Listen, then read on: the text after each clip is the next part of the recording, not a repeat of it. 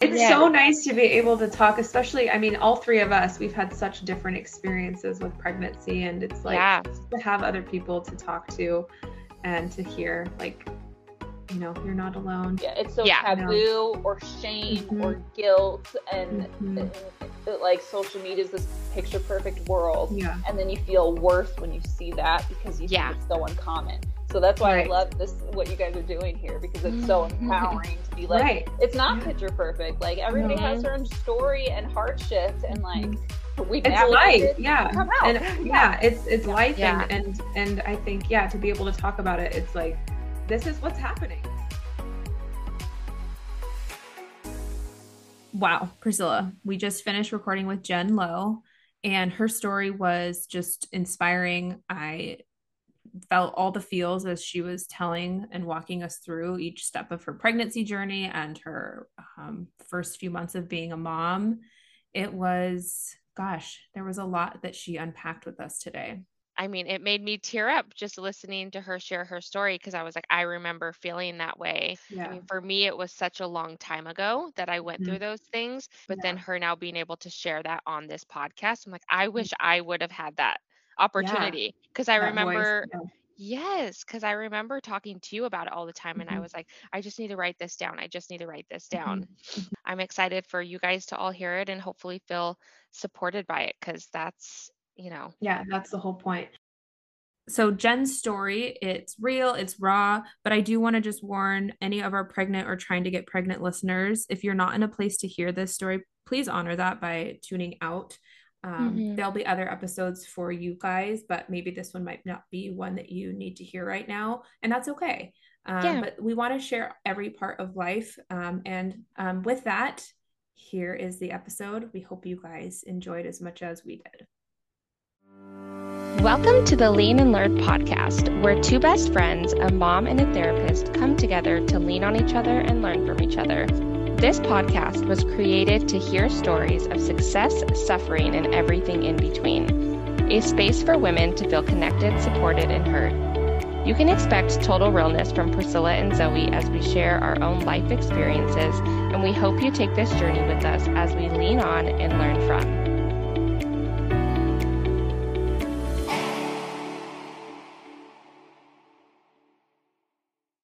Today we have Jen Lowe with us. Jen is a licensed social worker.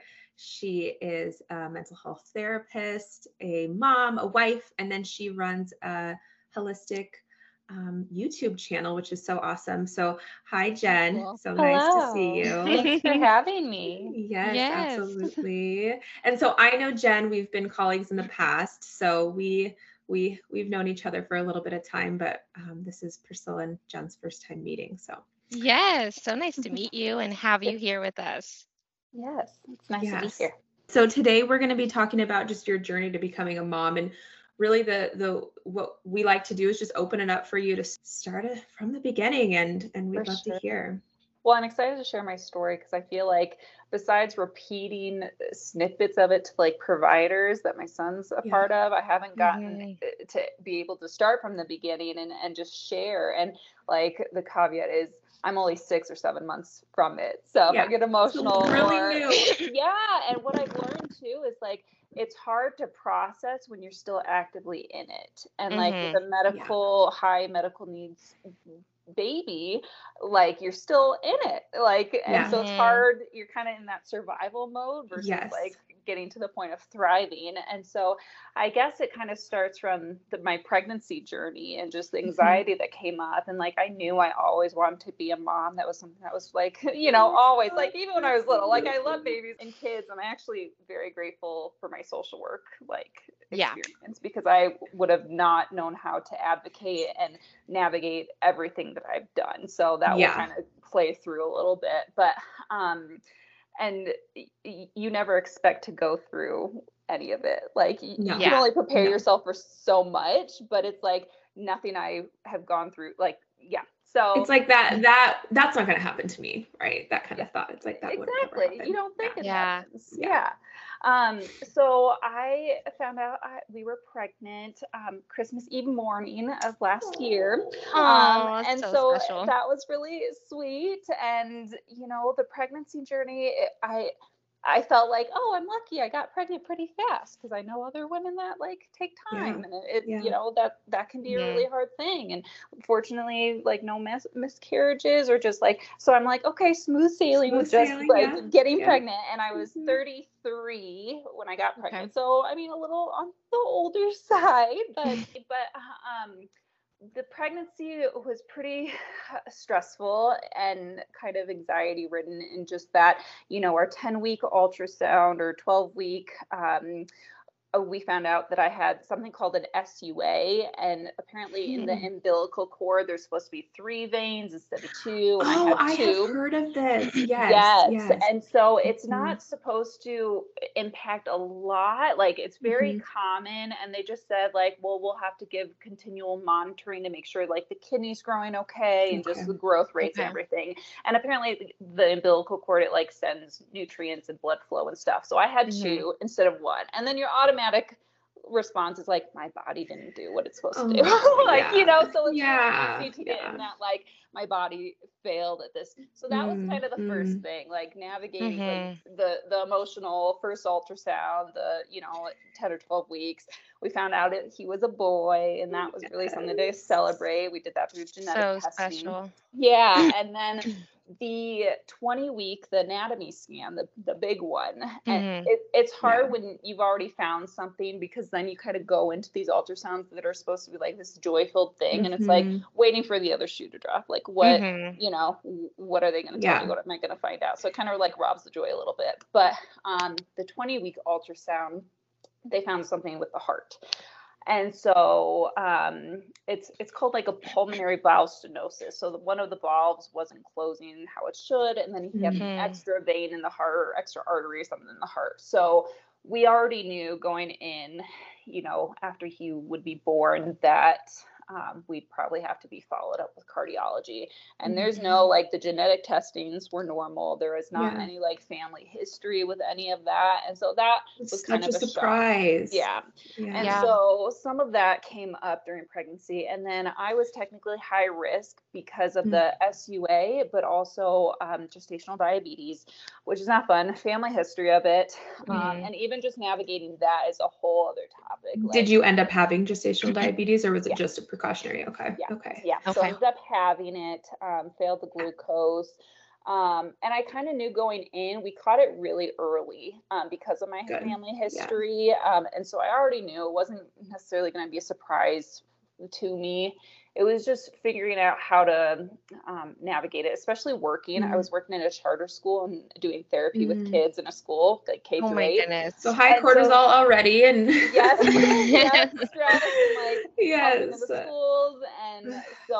And then even just with that, like, they had me on metformin, and then you hear different things from different providers of research of like, well, metformin can cross the placenta, and the baby can get 4 times the amount of concentration of that medication. So we recommend insulin. And so I was on metformin for a month, and then went to insulin, and that just transition of like hearing different things, different providers. And there's so like confusing. Meeting a lot of like shame invoking providers too. Like, it's stressful enough to make sure you're nourishing your body when you're pregnant and like eating the things you need to. And then like, you should not be dieting when you're, pregnant, but like having just stress. Was it a lot of like, you should be doing it this way, or you shouldn't be doing it this way? Like, why are you doing it this way, kind of thing? Just like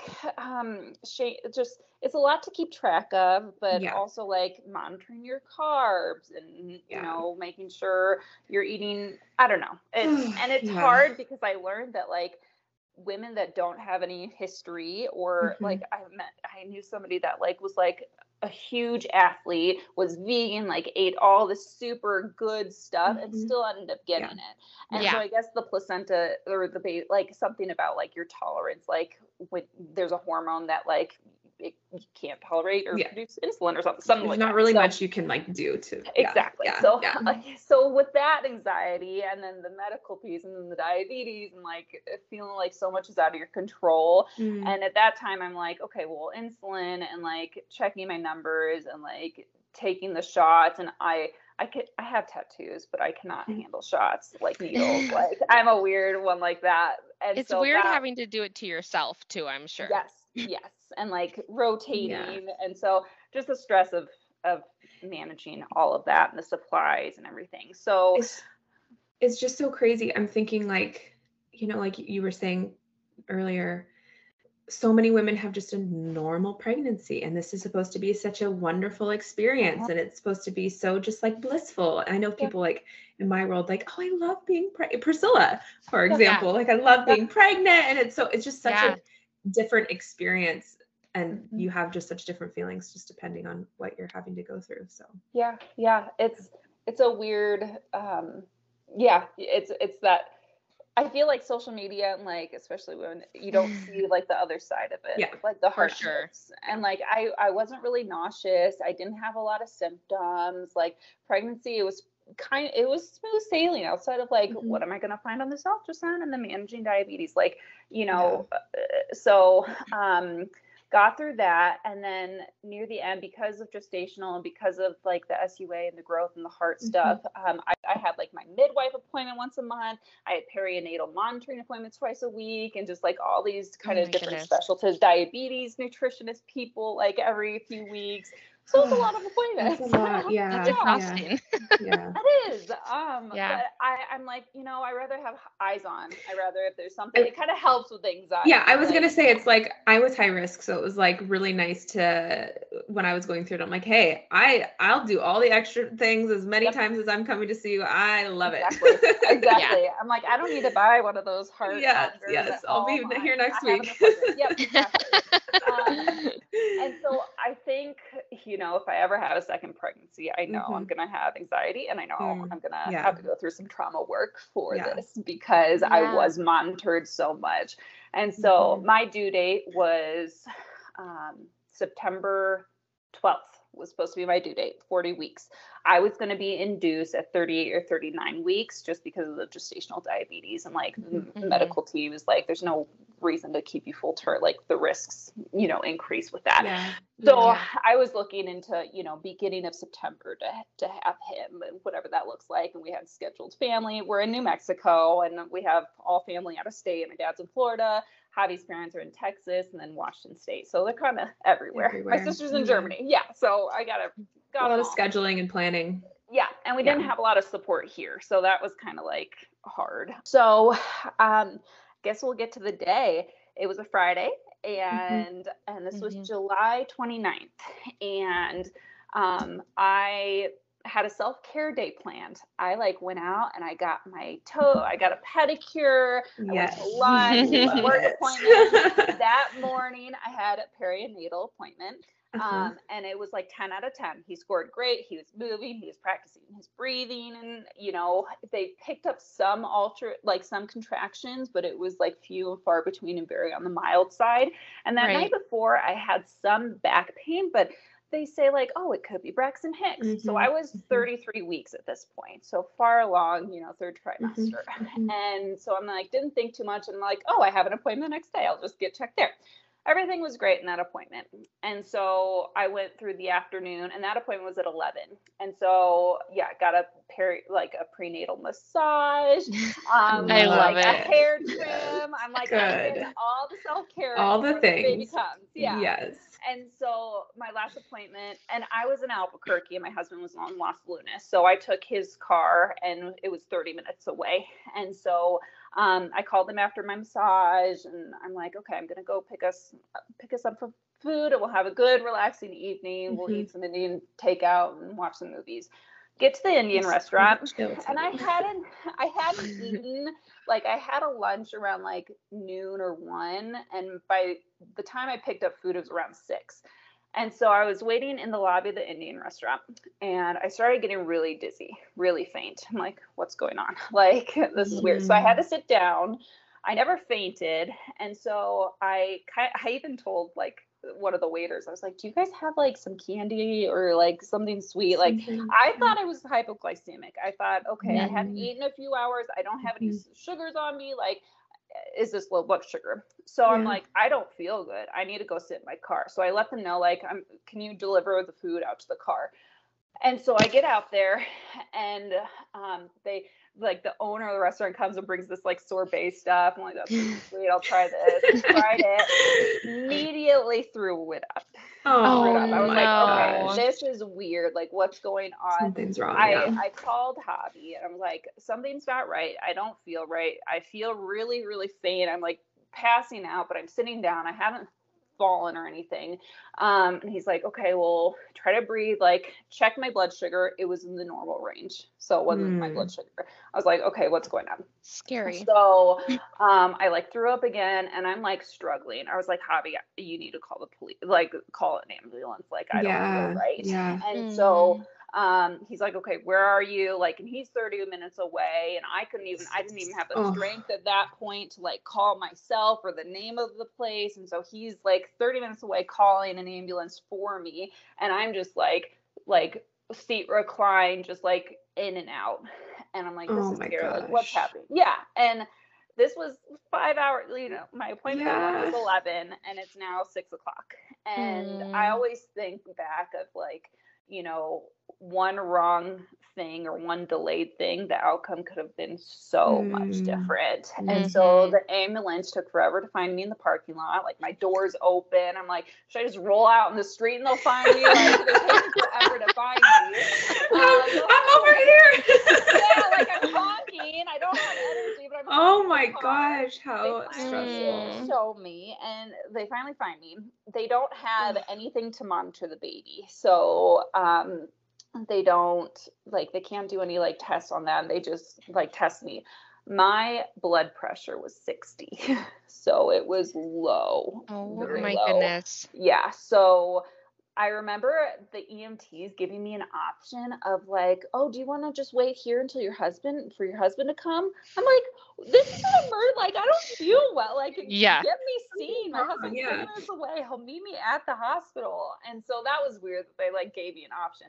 So anyways, they grab Mhm. my stuff, and just like that, like, grab my purse, grab the keys. Like, we're gonna leave my husband's Yeah. car here in a Yeah. parking lot of a Don't know Yeah. restaurant. what's about to So happen. Yeah. exactly. So EMS took me, and I remember like they gave me, I don't know if they like set up an IV or oxygen or just, it was a little blur, but I remember him saying like, her numbers aren't getting better, like turn on the sirens, because they Mm. didn't have the sirens at all going to the hospital, like until he said Wow. like her blood pressure's still low. So they finally like got the lights on, and like I remember like getting rushed into the hospital. My gosh. It was triage. They put me right upstairs, the labor delivery like section. Hobby was downstairs waiting. He ended up finding me after. But they like monitored me, plugged me up. The doctor that was on call, and she's now my OBGYN, and she's now like my Mm. ND, and like gave her a thank you card. Like, she literally saved both of our lives. Like, Oh my so gosh. Mm. she didn't know what was happening. All Mhm. Mhm. she knew was, and I remember how he was in the room, and she's like, I think we need to deliver. We need to have an emergency Wow. C-section. And I'm like, I Wow. just went in because I wasn't feeling Yeah. good. I just went in for, I was feeling faint. Like, what do you mean? I'm 33 weeks and Yeah. 4 days. Like, I'm Mm. not, this isn't supposed to happen right now. Like, and I just remember your stomach dropping when you get that Mhm. news of like, we still had months to prepare. Like, I remember Yeah. the weekend before, I took a Zoom labor class, and I was like, I don't have a preference. I don't care if it's a C-section. I don't care if it's natural. I don't care if I have meds. Like, whatever's healthy for me and the baby. Yeah. I had no idea it was going to be like this emergency C-section. So she's like, all I know is the baby's heart rate is so high, and he's not happy, and that's, Mm. I don't know what it is. So Mhm. what it was she didn't know until we got in the emergency room. I didn't even change into a gown. I had my street clothes on by the time they wheeled me.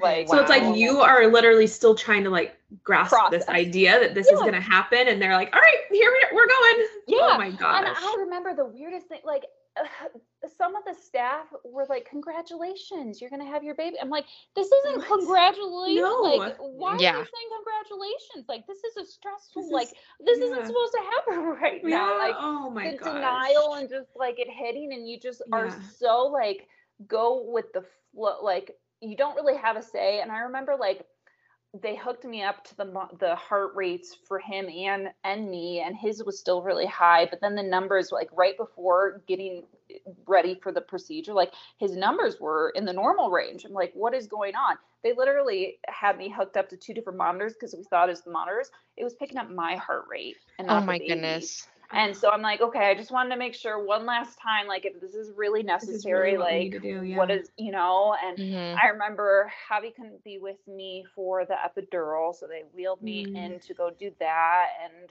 how was that? I'm still terrified of that. Yeah, honestly, like, that was the least, the aftermath of the epidural, I was laying down and I was throwing up. Like, I was just throwing up to the side. Like, that in the scheme of thing, and it's so hard because you don't, like, you have the sheet up, we couldn't see anything. I was so in and out, like the blood pressure, I had lost so much blood.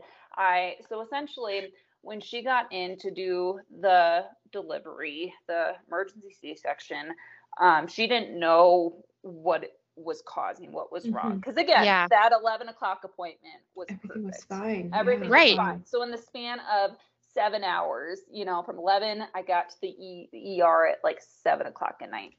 By crazy. 11 o'clock, he was being delivered, and they got in, and I had lost so much blood. I lost like 2 liters of blood. I had to have iron transfusion. I remember them saying, it was like, saying the time, like 11:09, he's delivered.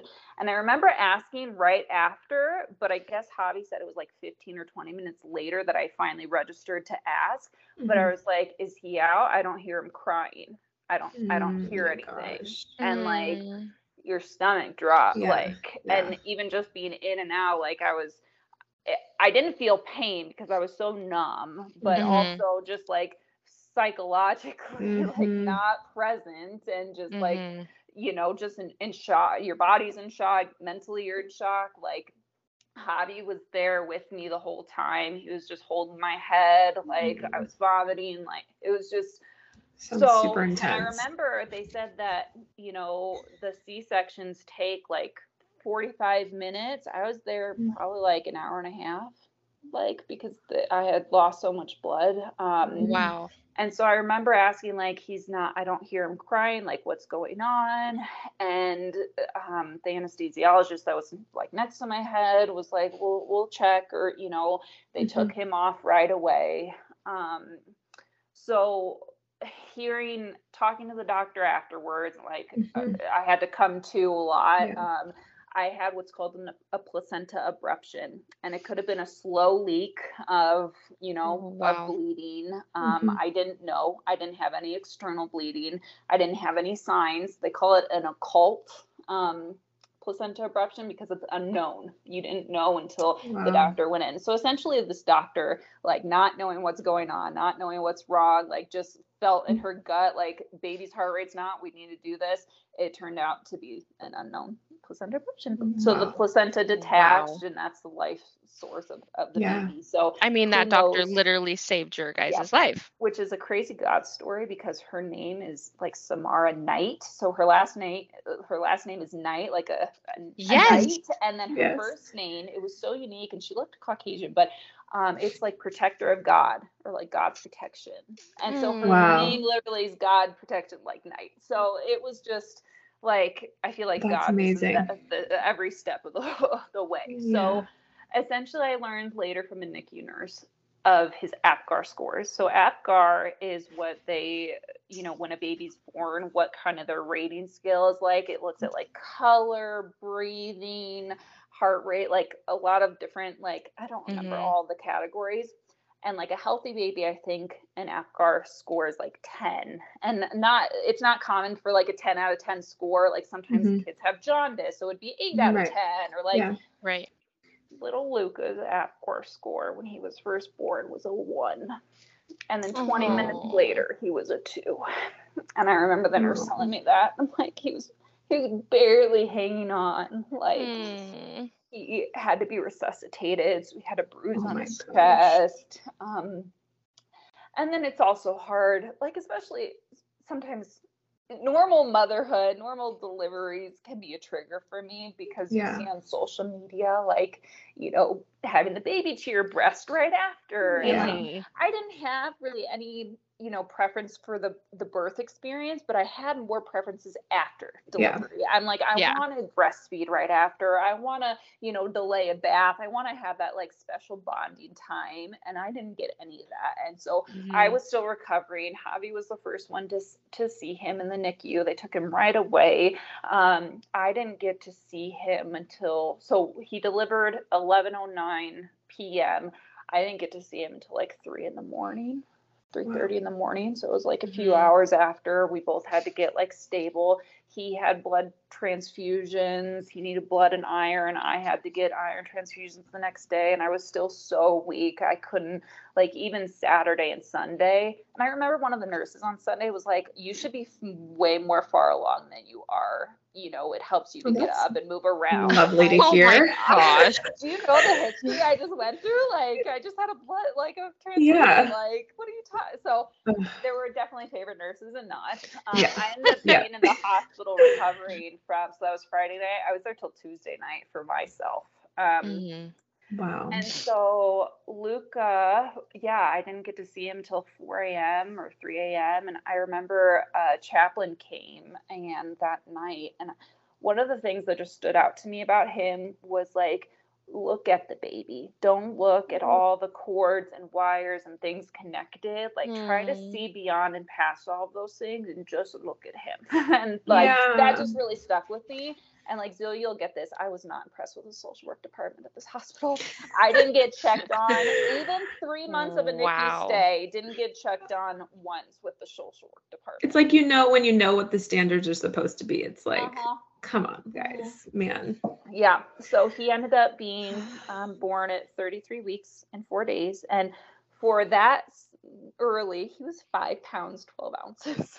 Oh my goodness. So it's so weird going through the NICU and seeing all these like really, really tiny guys. And like, he just looks like a full-term baby. Like, it's hard. It even just mentally hard to see, like, you think of this little guy, but he was big. He was a big boy. So I'm like, I couldn't imagine how big he would have been at 38, 39 weeks. The big baby.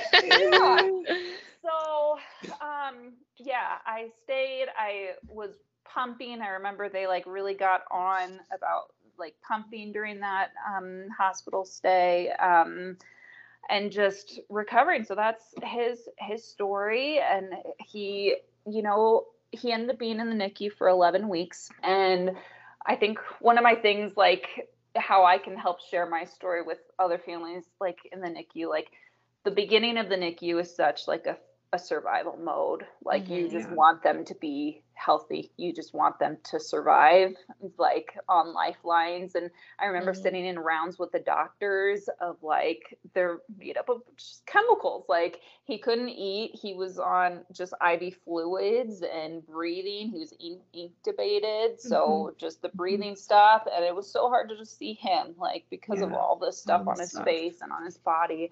And I remember we didn't do our first skin to skin until 8 days later.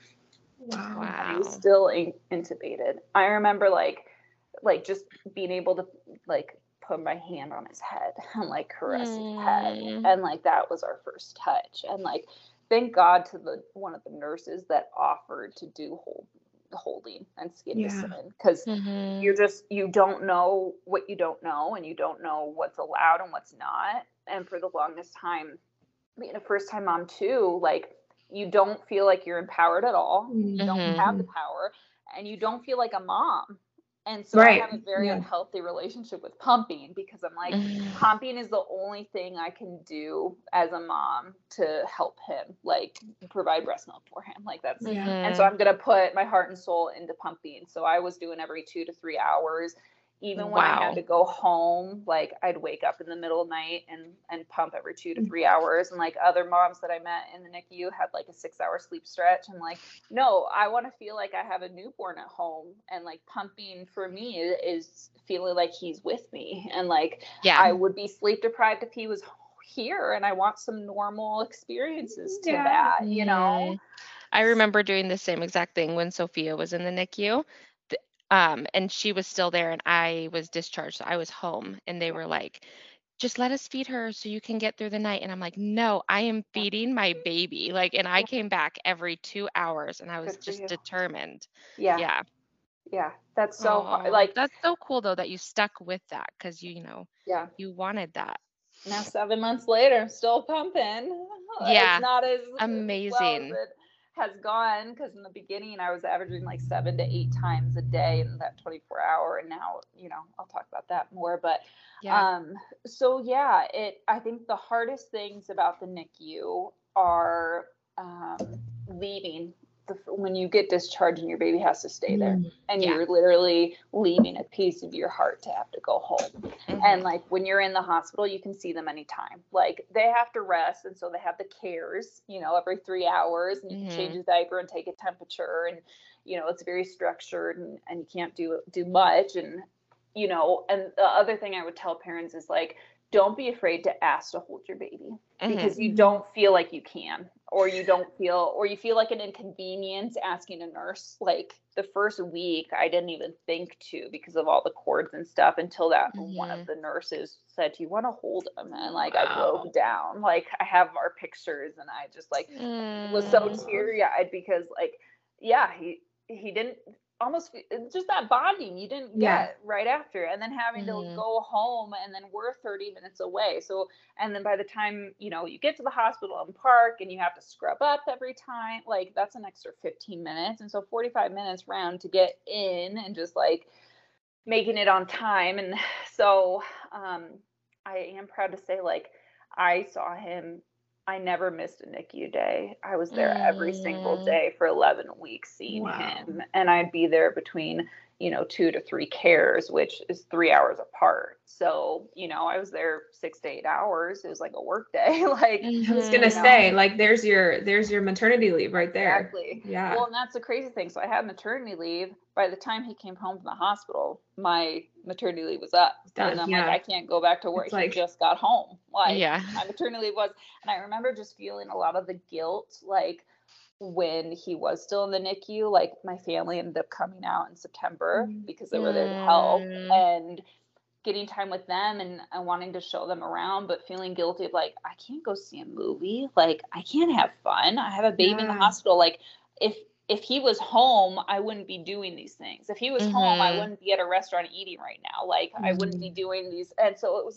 this weird guilt thing. So the other thing in the NICU that I'd say, kind of 2 advocacy pieces, and Priscilla, I really resonated with your first episode of your NICU experience, saying like the Facebook groups, but also the community, and like reaching out for support. And I learned all of the support group stuff through nurses. Again, the social work team was MIA apparently. And so it's not these NICU nurses' jobs to give me these, but there was one really good one called Hand to Hold. And they're based in Texas, and they do Zoom. And so they have one-on-one and then parent support stuff. And I learned from one of them that you can request something called a primary and secondary nurses. So when you have a long stay, the consistency for your baby to have to like know the same nurses day in and day out is huge for them. So you can request to have the same nurses. So when they're on a shift, and so you can have like a primary set, and then the secondary is like, if you know, a weekend or on those off shift times. So I didn't know that until we were on month like 2.5 or 3. So I'm like, I would have loved to know this. And so Hand to Hold, is that like a support group for parents with children in the NICU? Is that kind of just generally not okay? Yeah. Any Put grief and that in the loss, notes. bereavement. Yeah, Okay. it's called Hand to Hold. I can send you the link, but you can literally like schedule. They have support groups weekly over That's Zoom, and then you amazing. can do one-to-one. And there are parents that have been through it, and even when you go home and as a graduated NICU parent, like you could still attend and like get support and Mm. stuff. I That's went so to 2 or cool. 3, but I'll you put it just in the learn a notes lot of of our things. episode. So Yeah, yeah, yeah. that sounds amazing. So again, you don't know what you don't know until you No, go through it, and no. then you're navigating in hindsight, And the other thing the NICU does, they do not give a timeline of discharge Mhm. because it's all on the Mm-hmm. baby's schedule. It's all on Yeah. their progress. And so they kind of in the beginning put it up to like, oh, around the due date. The due date's kind of usually when they start, a few weeks after, before or after, like it just really depends. And so that's what's hard. Like, and there's different wings to the NICU. So on one wing, Mm-hmm. it's like the really high critical, and then the other wing is like stable. They're not on all of the IVs and cords and the breathing tubes. They get lower Mm-hmm. in oxygen and they're more stable. And that wing is really focused and dedicated to feeding.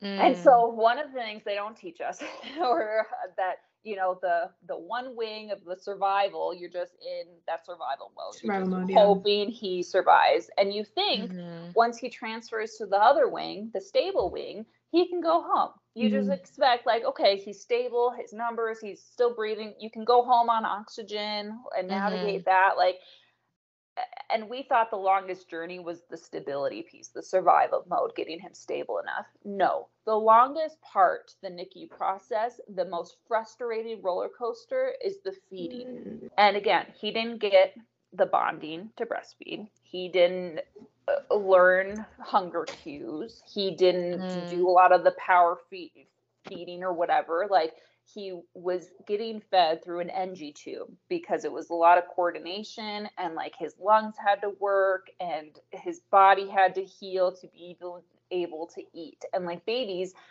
the biggest thing they do is eat. That's how they burn calories. That's Yeah. how, that's a Mhm. lot of work, like being able to suck, swallow, Mm-hmm. breathe at the same time. Like that's a lot.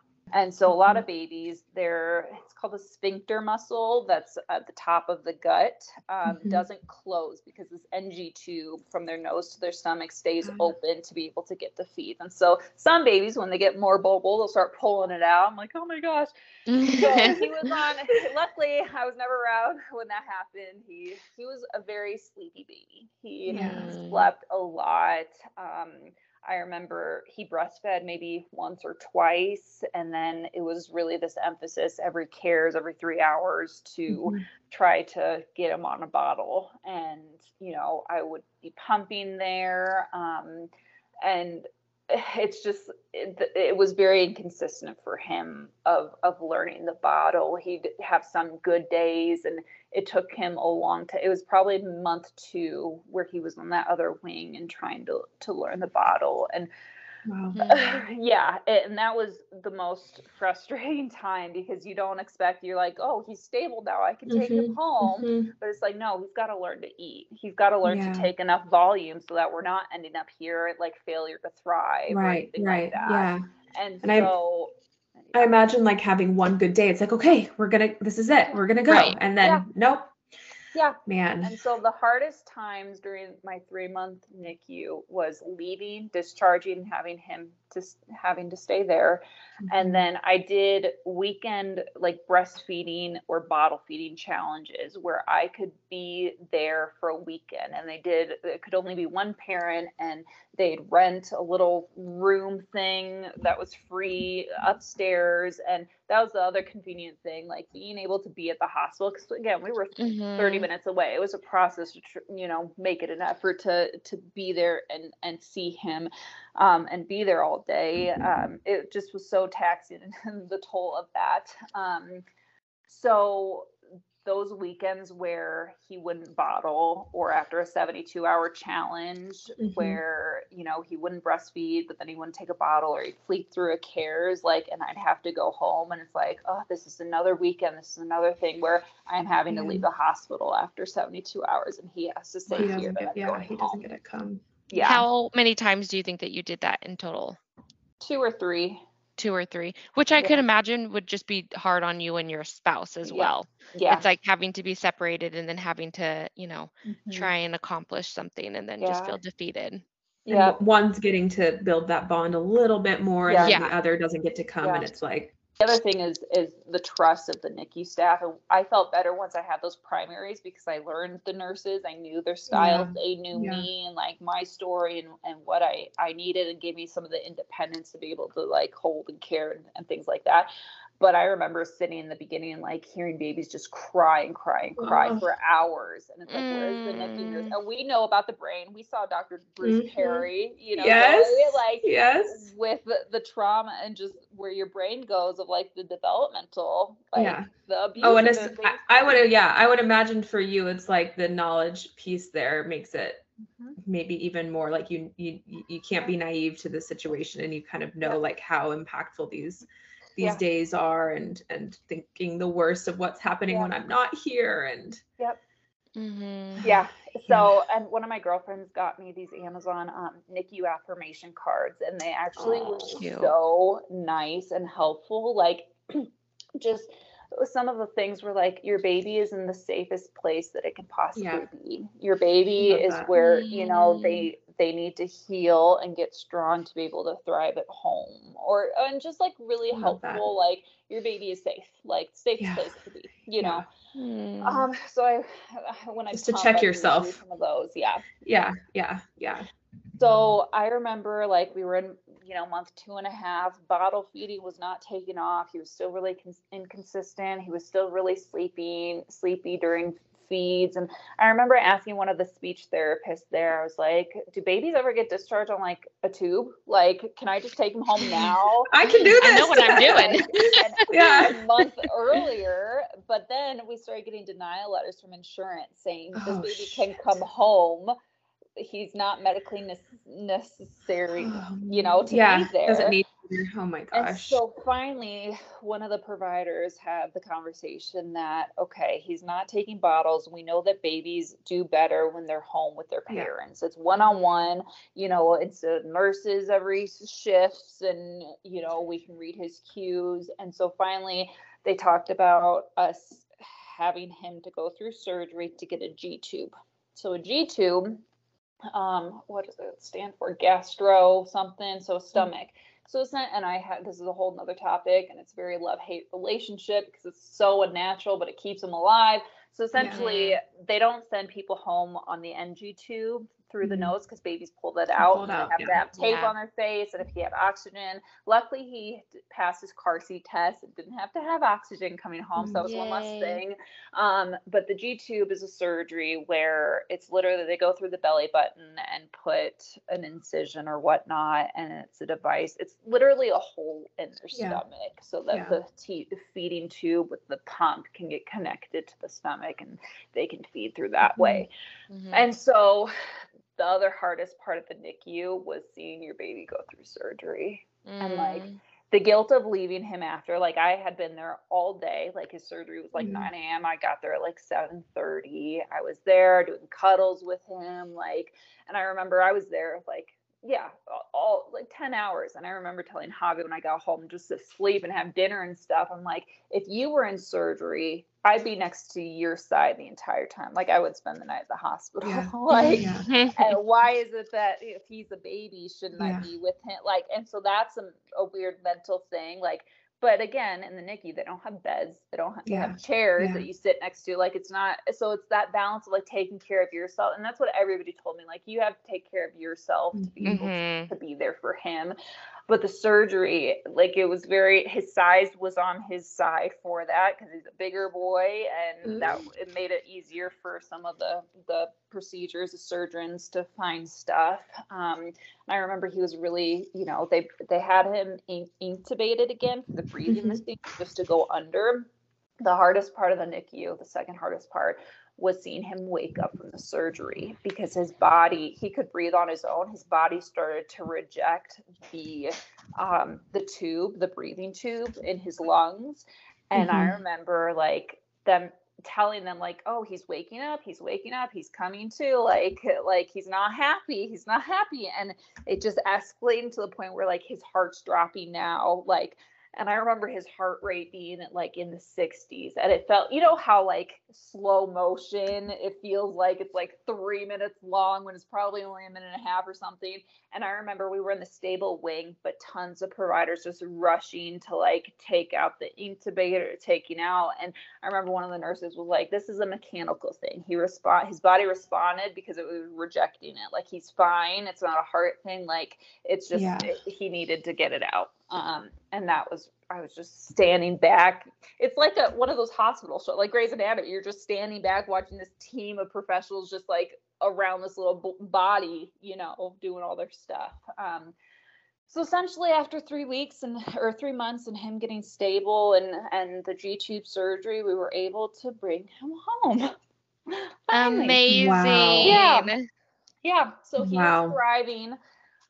It's funny, Zoe, I told one of our old CCS supervisors, Tweety Bird, about just all the providers. And she's like, oh, he's got a little wraparound team around him. Yes. So he literally has early intervention. Good. So we have speech, PT, OT, everybody come into massage, everybody come into the home. We have outpatient providers. He has a chronic care team, a pediatrician, a G-tube, like, and that's the thing I said about, like, I'm lucky to be a social worker because I know how to advocate. And one of our early intervention providers, so we got home middle of October and we were on a wait list. We didn't start services with one and they just had a long wait list. I'm like, I'm not doing this. And we had a home health nurse that was like, try this agency. And so I requested, like, we're going to switch, and we got him right in and there wasn't a wait list. Well, that is such a good point. I think patients often don't realize, like, you can switch, you can do your own research and change your mind and go somewhere else. Like, that is your shopping around. Yeah. So,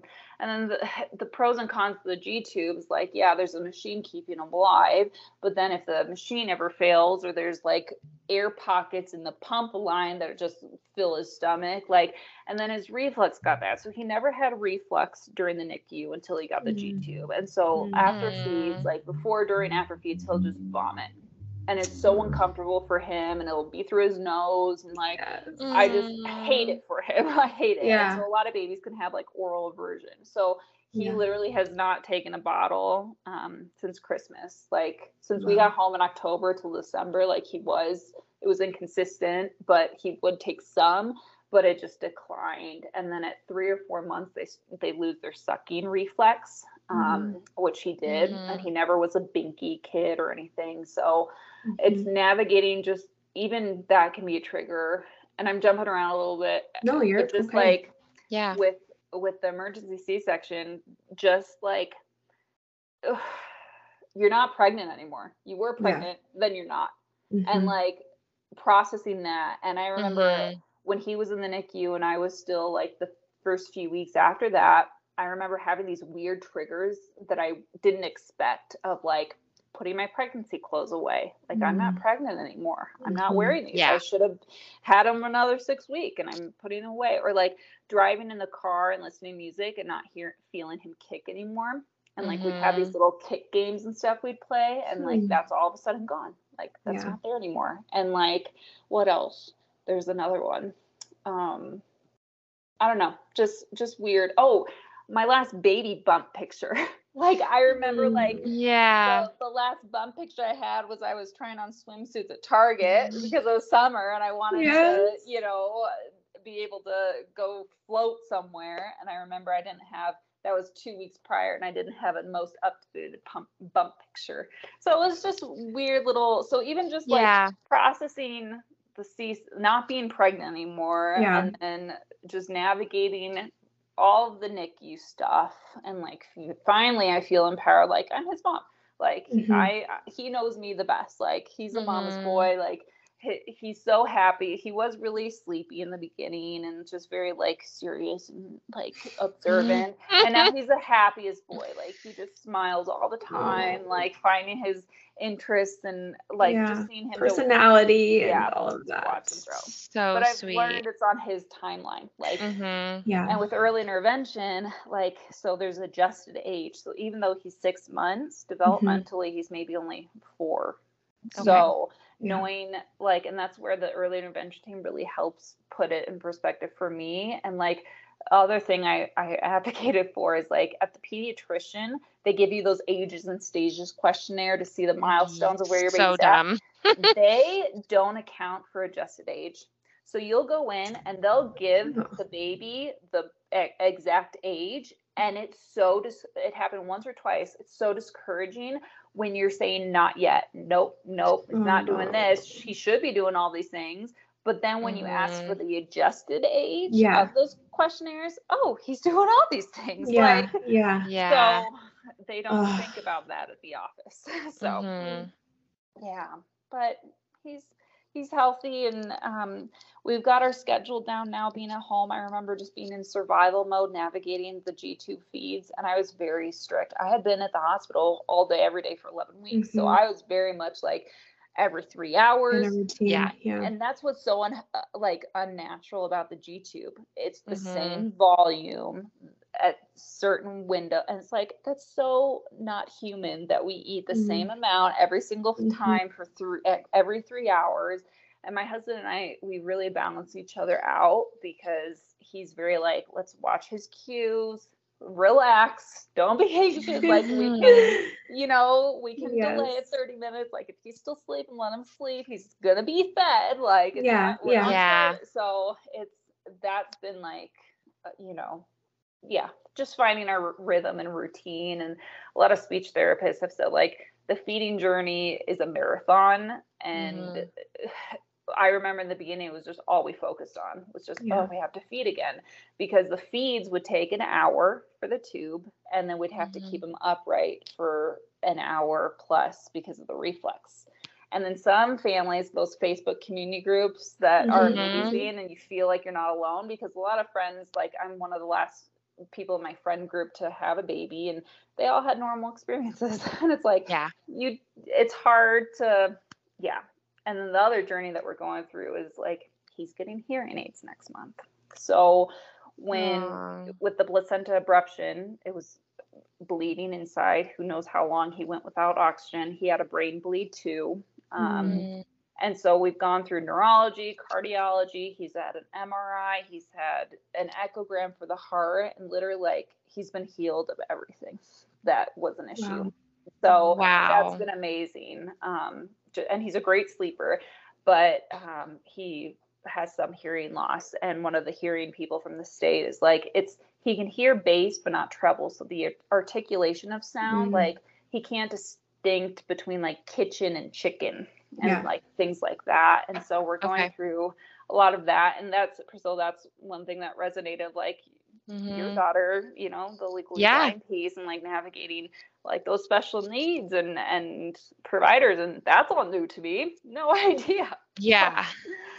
I would just say, I mean, you sound like you're on the right track. Just, you know how to advocate for yourself, and you're reaching out to those groups, and that's all you can do. Cause I mean, I'm sure, like you're in the middle of it right now. I can remember so many nights, just like, my goodness, just being up, just stressed and worried. And you said that anxiety came in, and that was our first 2 years of having her, because it was all unknown. We didn't know anything. It's a whole new world. Especially sleeping. I remember like I'd have these weird phantom moments. What's that? We co-slept a little bit at the beginning. Like I know it's not allowed, but like he'd have to be upright during feeds. And a lot of G-tube families will do continuous feeds where they're plugged into the machine 24, like all night, from like 10 p.m. to 6 a.m. And you wake up once to like refill the tube and everything, but it's to help them sleep. They have to lay down. And it's like, that again isn't natural. We're not supposed to be eating while we're like fully sleeping, and like with his reflex being inclined, like, so we always chose bolus feeds. So bolus is like a sit down meal, and now we have those in 40 minutes, but like I remember like when we finally got him to his crib and stopped doing night feeds, like I'd wake up in the middle of the night, like holding on the pillow, thinking it was him. I'm like, oh my Yeah. gosh, where is he in the bed? Like, Oh. oh, it took me so long to like come to and be like, oh, he's safe in his crib. Like, Yeah. so yeah. Oh, so what does that look like for, because I know you said he's 6 months old. Mhm. So what is that gonna look like 6 months from now for you guys? Is it gonna, Yeah. I don't know that world very often, so Yeah. educate me there a little bit. So the adjusted age with like the developmental and the milestones goes up, they Mhm. count adjusted up till age 2. Okay. Oh, okay. With the hearing piece, we get services up to like age 6 because speech is still developing Mhm. that early Mhm. on. With the G tube, it's so hard because a part of these Facebook community groups, like there will be kids, and it's one of those naive things. My husband and I, oh, now that he's home, we'll take bottles and he'll be off the G tube in 3 months. No, some Facebook groups that I follow, their kids are on the tube until 6 or 7 or 8. Wow. Like, do we put our life on hold and not like go on family vacations or visit Mm. family out of state because of just the learning curve of having? He's going to be more mobile, and luckily he has not pulled out the tube yet during a feed or anything like Mhm. that. But so I know that's coming. We try to do books and songs during the feed, and luckily we got it down to 40 minutes instead of the full hour for a feed. Mhm. But yeah, it's just continuing therapy. And the good news is he is such an oral kid. So even though he doesn't suck, his tongue is always hanging out. He's like a Yes. little puppy dog. Like everything to his mouth, he'll like suck on my neck. And like Oh, he's good. very Yes. excited about it. Yeah. So Those are that's all the good good signs. news. Yeah. Yeah. So Yeah. Oh, so good. Oh, yeah. Yeah. So, amazing. Well, Wow. you are super mom, just going through everything that you're Yeah. going through. And yeah, I mean, you even just talk about it with such Mhm. ease. And yeah, yeah, you, Yeah. yeah. Yeah. taking a lot. Yeah. It's Mhm. amazing. And I think too, it's like going back to the beginning of what you were sharing with the pregnancy journey and just the motherhood journey. It looks so different for every single Yeah. person. And, Yeah.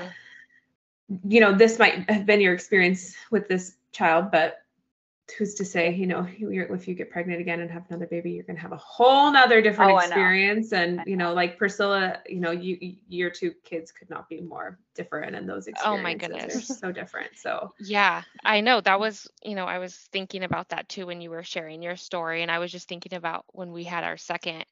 I had so I remember being in the hospital and Selena, my second, she hadn't eaten for like we were coming up on hour 3 and she was just out. She was so just sleeping. Oh, And I was like, we need to check her blood sugar. I'm like, something's going on, like, yeah. and the nurses had to like talk me down. They're like, Yeah. she's okay.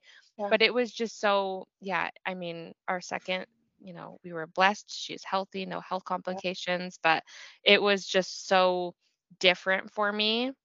Yeah. And so that was something that I really had to, there's a lot of trauma there. So, mhm. Yeah, and I remember all the nurses were like, the NICU is such a traumatic place. And like they Yeah. mhm, kept, my husband and I talked about that. It's like, should we feel traumatized? Because everybody's telling us this experience is such a traumatic thing. And like the delivery and everything was traumatic. But I'm like, okay, it's the NICU. Like you didn't really process Yeah. it until you're home Yeah. and mhm, stable. And we know with the brain and trauma, like once you're stable, Mhm. then memories come by, then nightmares, Mhm. then flashbacks, then all these things. And like even when he can sleep through the night 8 to 9 hours, every little cough or because kids silent aspirate, and we've got bricks mhm, under the cribs to elevate him, but it's like kids mhm, can choke and die. So every little, it's crazy how fast awake I go when I hear mhm. any little Mhm. sound, because I'm like, what if he's choking, what if he's spitting up and swallowing, like. Mhm. Yeah. So Mhm. I that's a whole nother thing I'd love to pick your brain about. Like,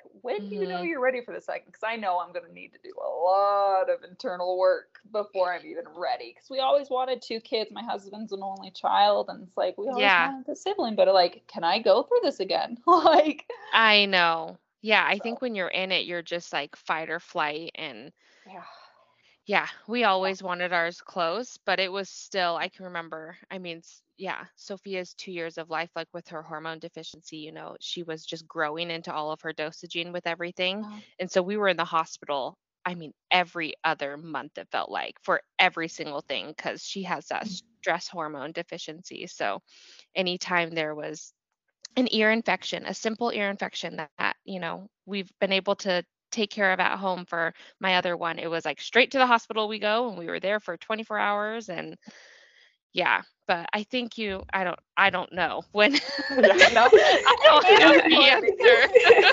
Yeah. There's lots of long nights and lots of praying, and I mean, there's nothing, yeah, It's just like I don't taking that have it leap of figured faith out. of like, for sure. it's just gonna be brave and hope for the best. Yeah. Yeah. Well, and I've met with specialists, and they're like, well, every pregnancy, the placenta is different. So it's very slimmer chances for another placenta abruption. They're very not common at all. Like 1 in 100 women, it's like the severe range and stuff. And so I feel like everything we've been through, it's like these small population of people that have gone through it. Like even the G-tube stuff, like I think the hospital said they've only done 40 in a year or something. And wow. And so, yeah, definitely like finding the support and the support groups where you can, because that, hearing, and it's bad to say, but hearing other people's experience where they have it worse than you, because you think your experience is like the worst, but then like being able to compare it, like, oh, it could be worse. That was huge for me. Just, seeing other people going through it too, because that's the most difficult part. I mean, you feel like you're in it. Yeah, it's completely isolating. But it sounds like you have a great husband, and he's just been there for everything. And I think that too is like everything. I mean, you can just cry to him, and he's there to support you. And that's Going huge. through it with you. It's during the way, and it's interesting because we both have such different experiences of it. Like during the C-section, like he had to run home 30 minutes away to take care of the dogs, and like he didn't get any sleep while I was in the hospital, and like he was the first one to see Luca, and it's just and him having to work and from home, and then have that switch where I hear my baby crying downstairs, but now I'm having to be there for other people's problems over the computer because I have to financially provide since I'm not working. Like, it's just a different thing. So, that's really tough. Support is huge.